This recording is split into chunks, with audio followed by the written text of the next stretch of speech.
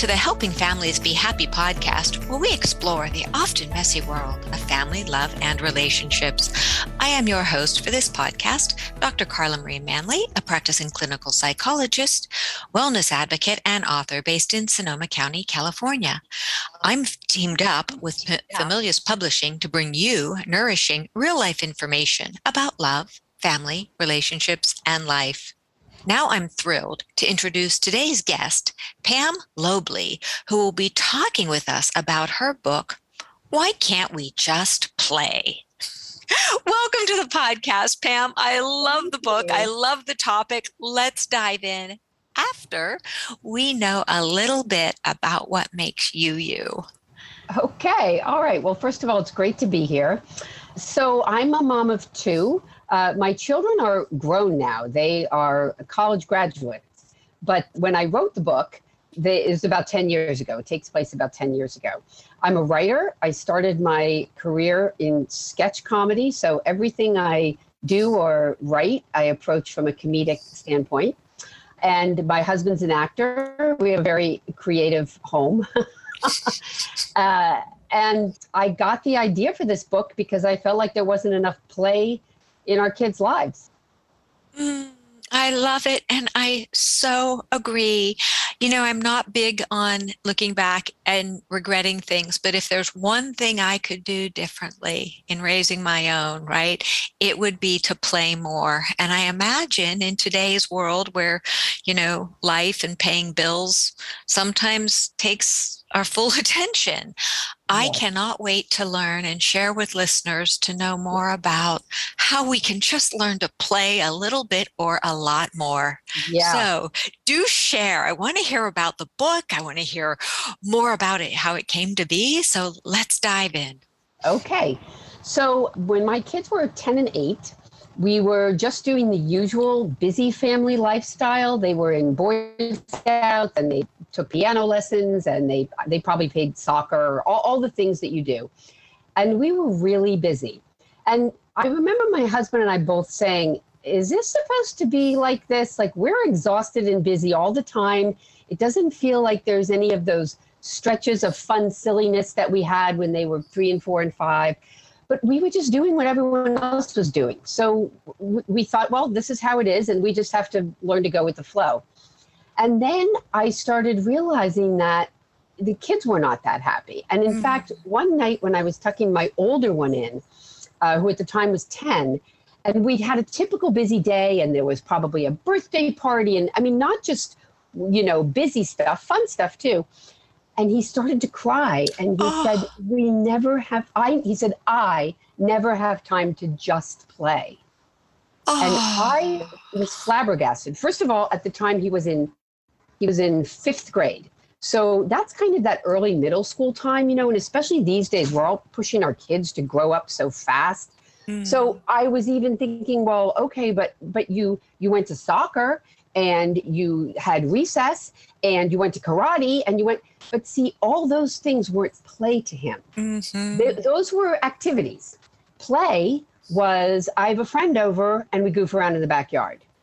Play was, I go to a playground and no parents tell me what to do. There's no rules. We make up our own game, or I sit in my room with Legos and build anything I want. Not the thing that's in the book. I just make my own tower. So all that free imaginative play, and as you can imagine, you know, we're a creative family. They had a lot of creativity they wanted to express all the time.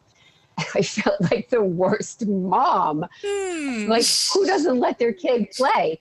But of course, I was just off track. So that happened in the spring, and I decided that we would have a summer of no activity. Now, I don't know if you can think about what that's like to do tell.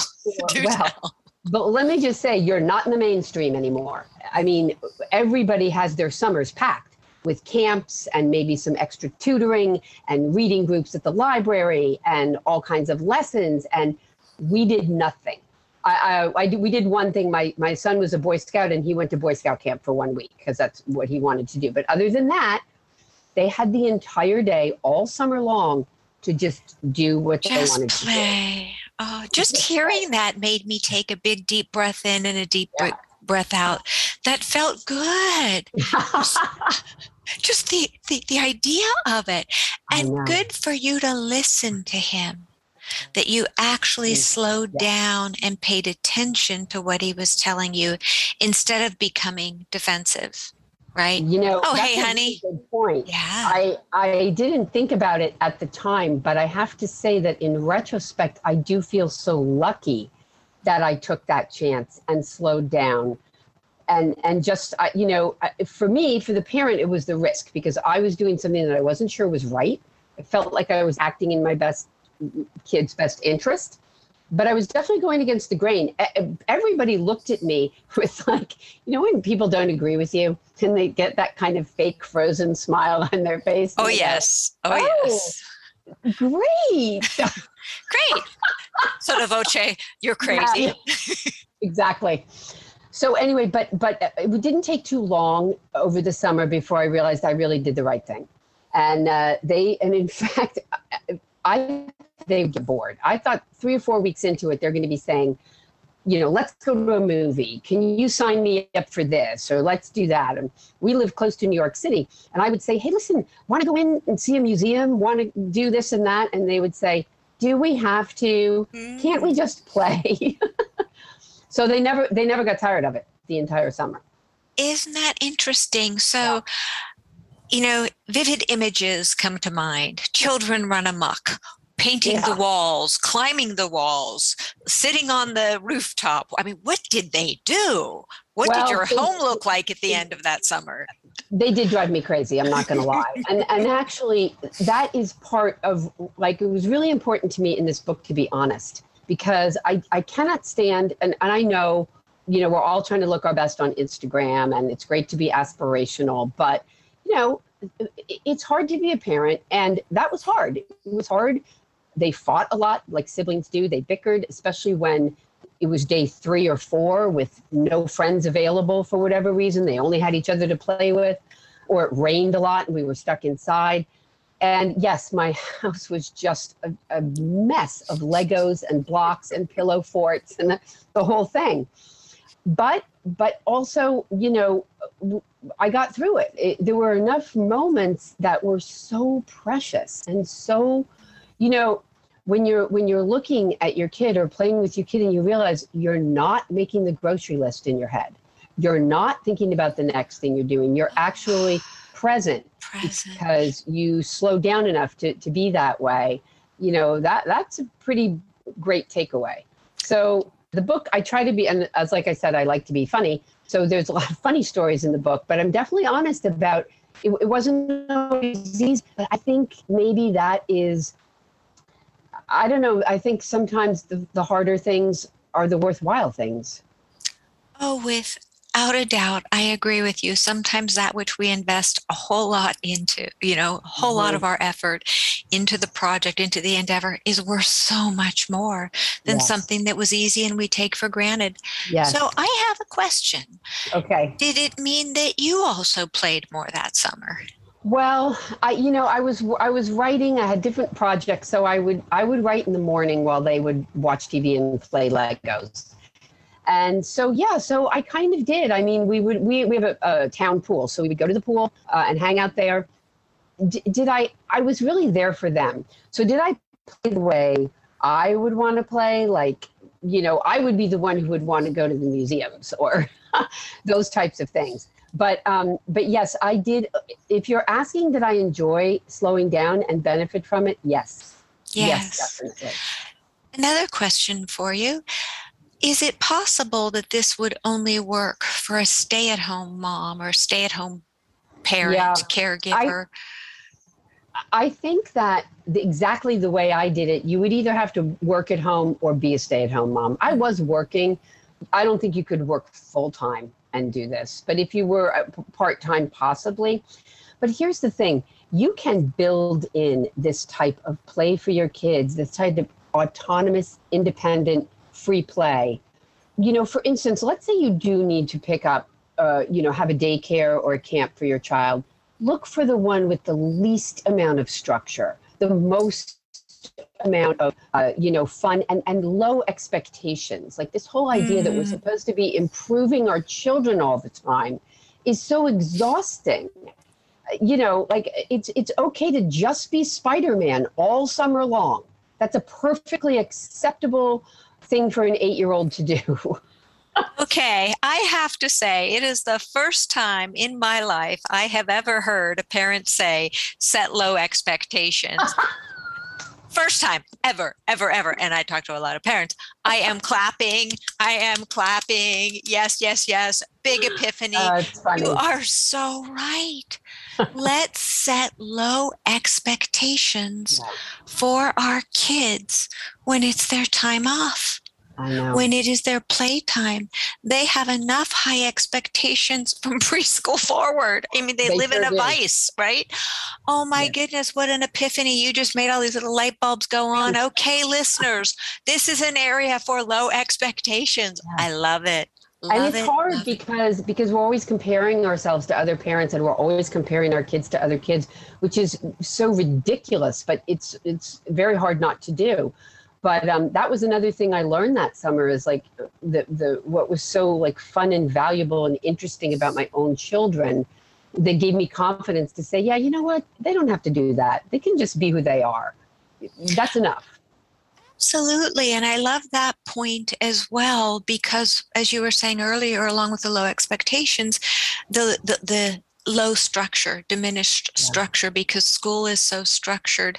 And, tagging on to the piece about comparison, social media makes it so much easier to get immersed in that world of what I call toxic comparison.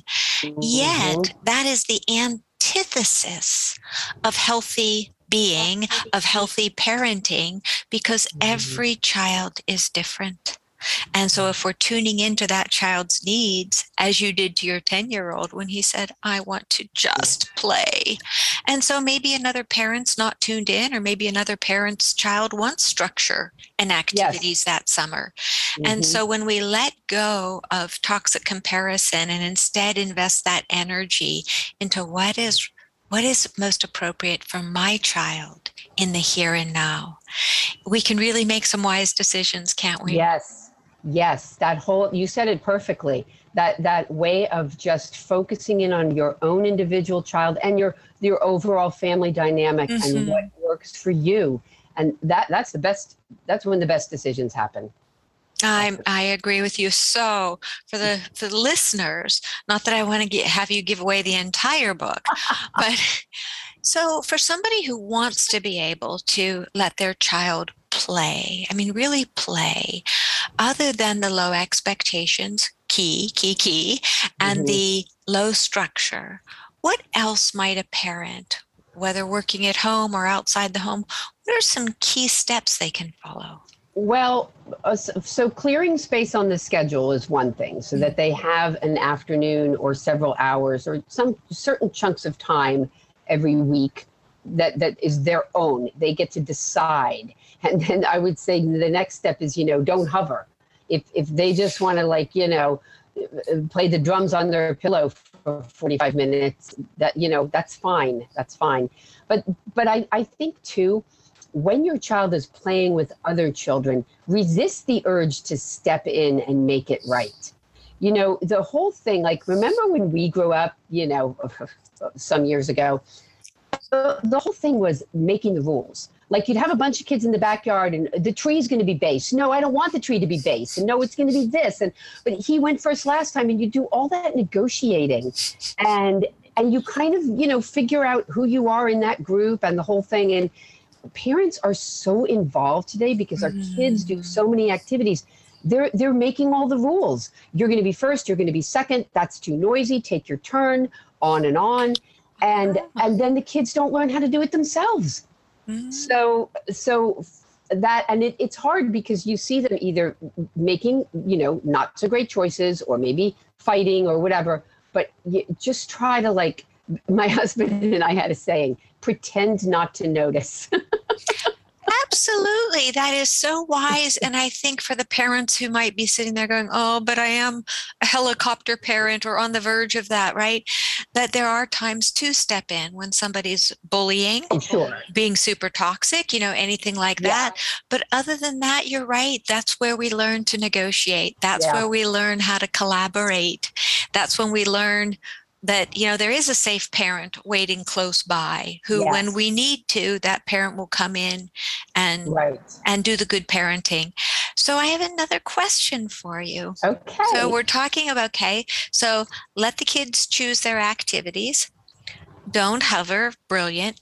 What about the kid who says, I want to be on my phone all day. That's play to me. Mom, I want to veg out and binge on Netflix or whatever the kids watch. Yeah. What do we do with that if that's what they consider play? Well, that is a really good point. When this book was happening, I wrote it a couple of years after it happened, but during the summer that it happened, we didn't have smartphones yet. Now we had video games. Yay! There were no smartphones or iPads. And boy, I count myself so lucky I didn't have to deal with that. But here's what I would say.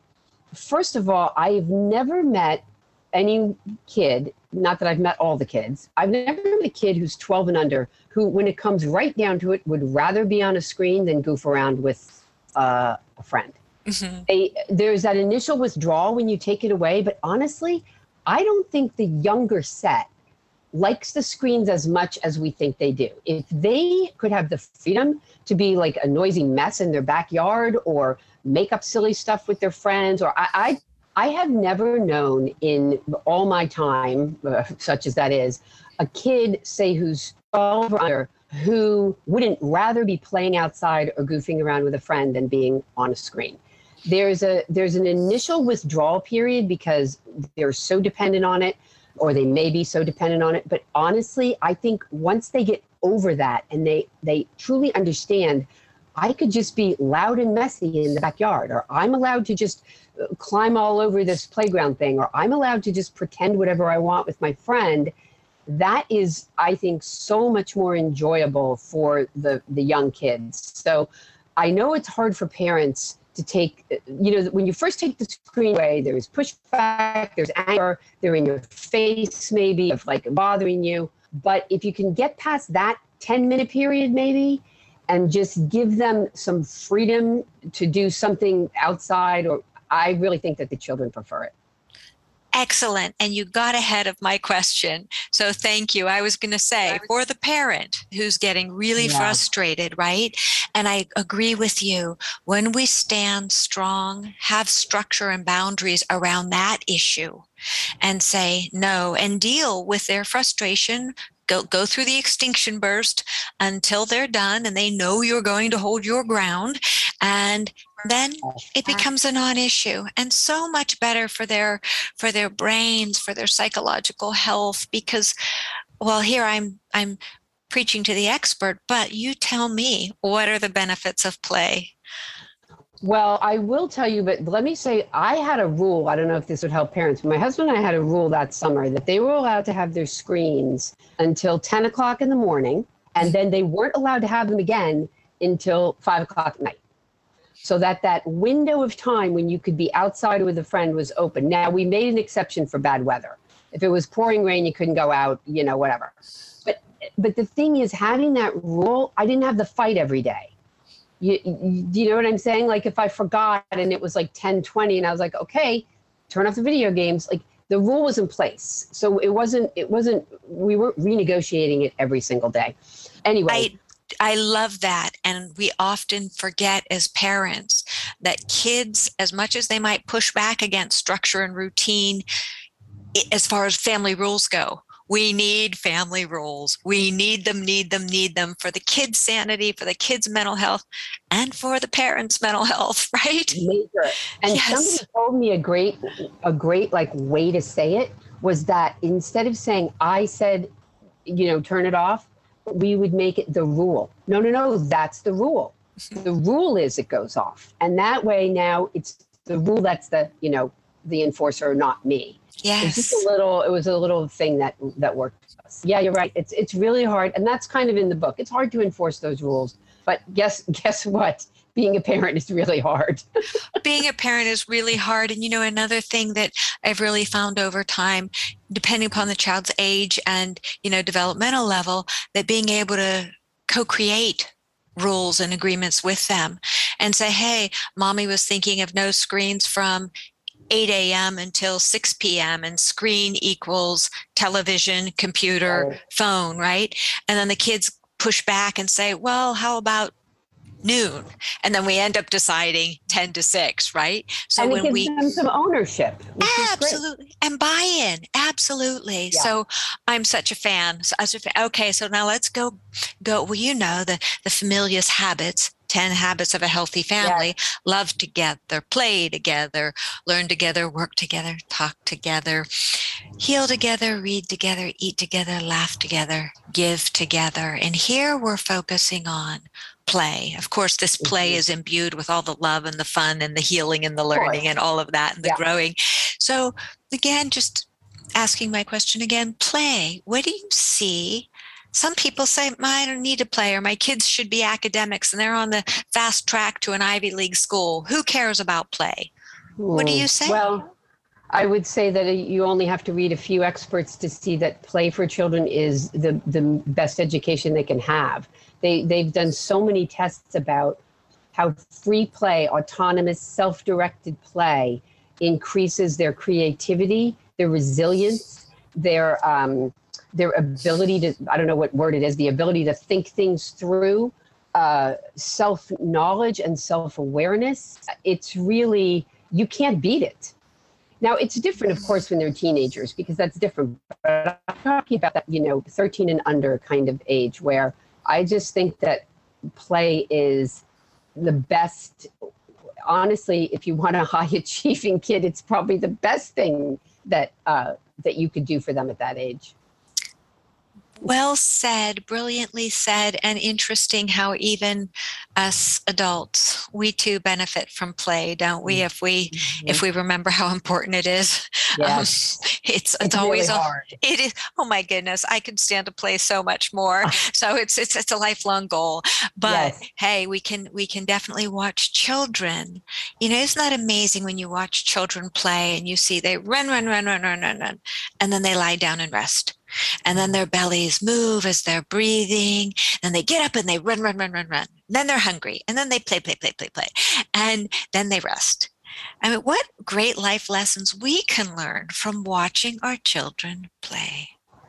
And then they sleep. And they just go, boom. And right. No sleep issues. They're out. No sleeping. I know. I have to say, I can remember those years of watching my kids play from the toddler stage, right on through to whatever, and almost like getting a sense of relaxation off of them.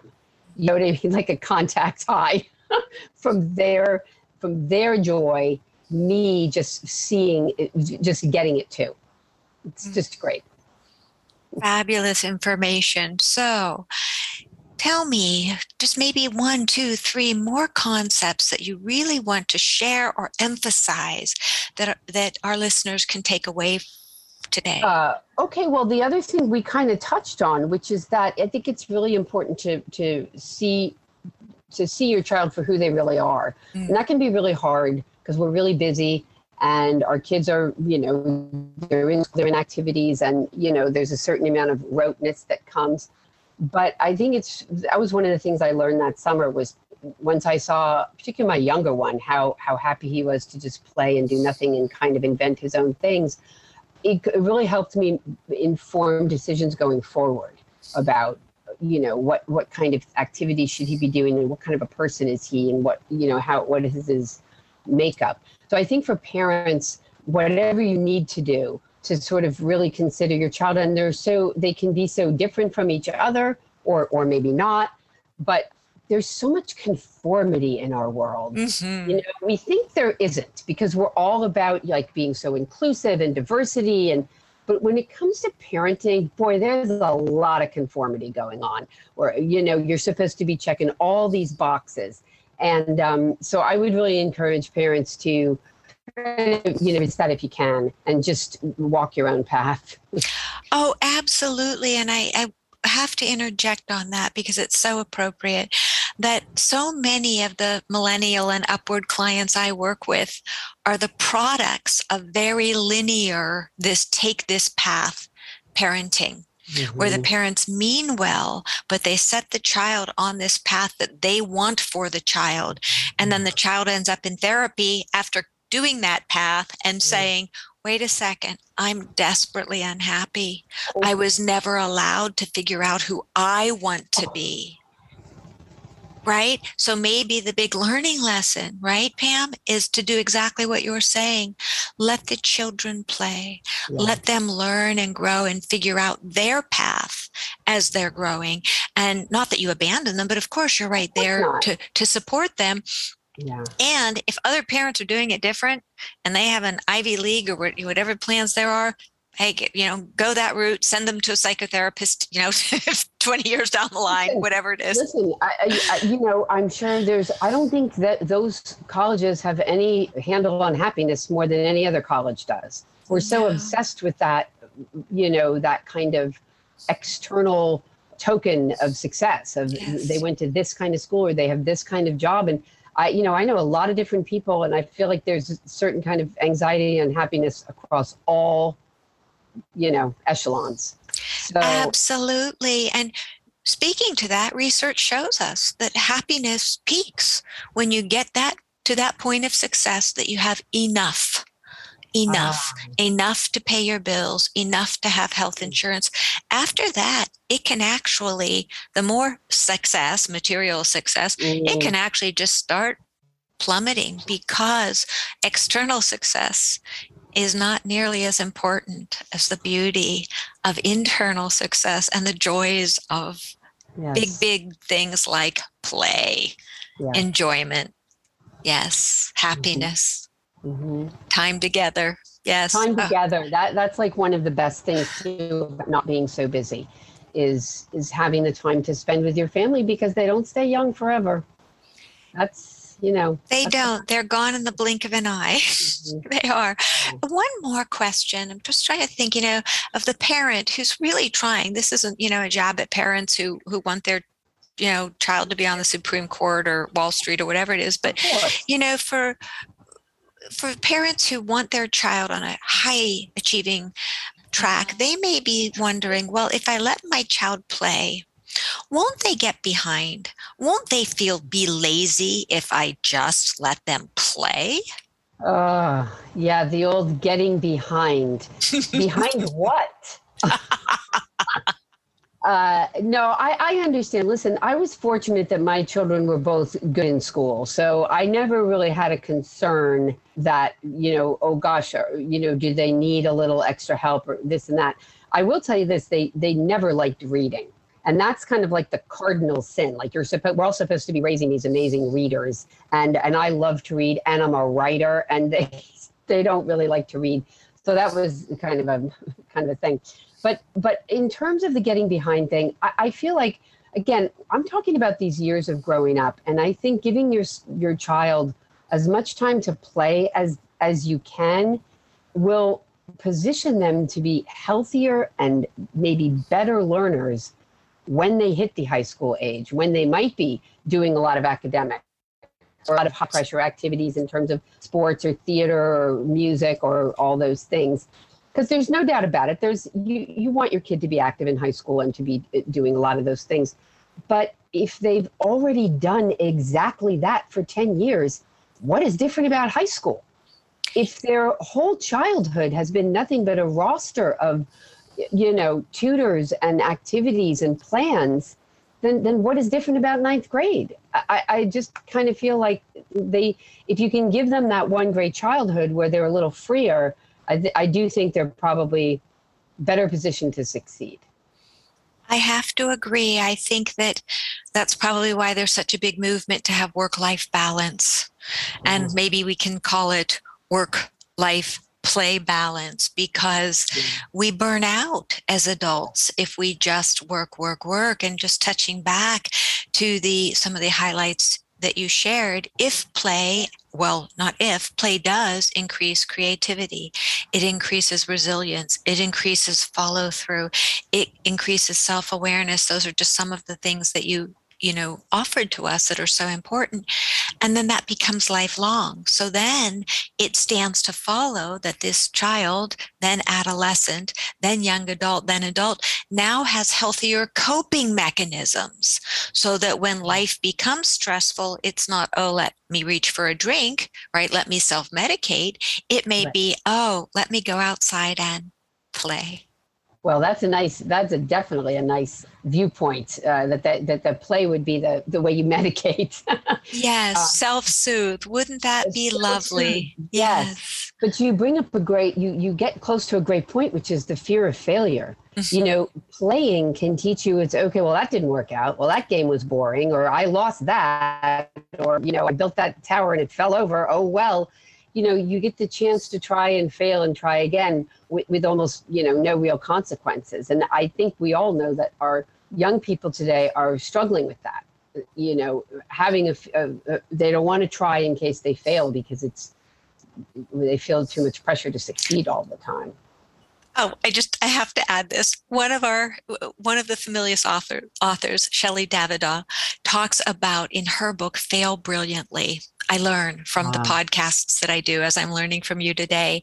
And one of the things I learned from the podcast with her ages ago was that failure, as we use it, as in you did a bad thing, you crumbled, is actually a fairly recent interpretation of the word, and that it used to mean to simply arrive at a different destination.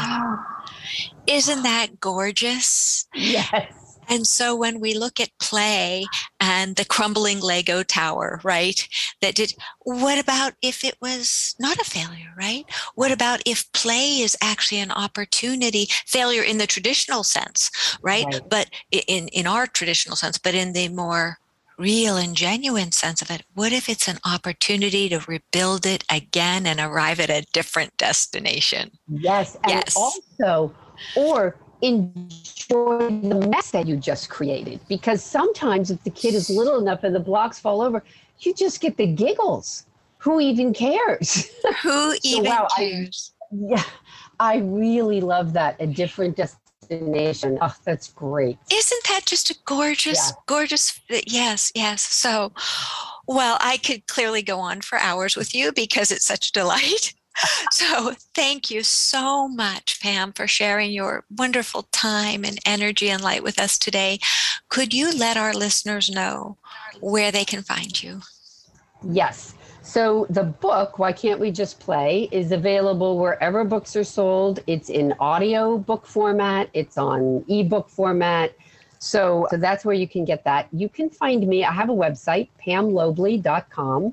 PAMLOBLEY. And then I'm also on Instagram. I'm on Facebook too. You can find me on Facebook, but I don't post there as much. I tend to post on Instagram. I feel like Instagram, even though it does have its, it's sort of a way of measuring up, in some ways it's kind of fun. I don't know. I feel like people have more fun on Instagram than some of the other sites. So I must agree. It's all bite-sized little chunks for our sometimes bite-sized attention spans, but that's okay. That's okay. Listeners, it is Pam, P-A-M, Lobley, spelled L-O-B-L-E-Y, and her amazing book is Why Can't We Just Play?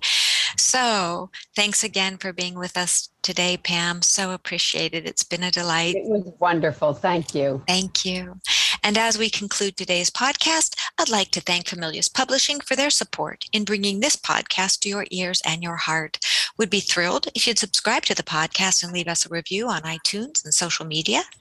If you'd like more wonderful Familius content, be sure to visit us at familius.com, where you will find our Habit Hub blog, as well as a spectacular selection of books for families, such as the book we talked about today, Why Can't We Just Play?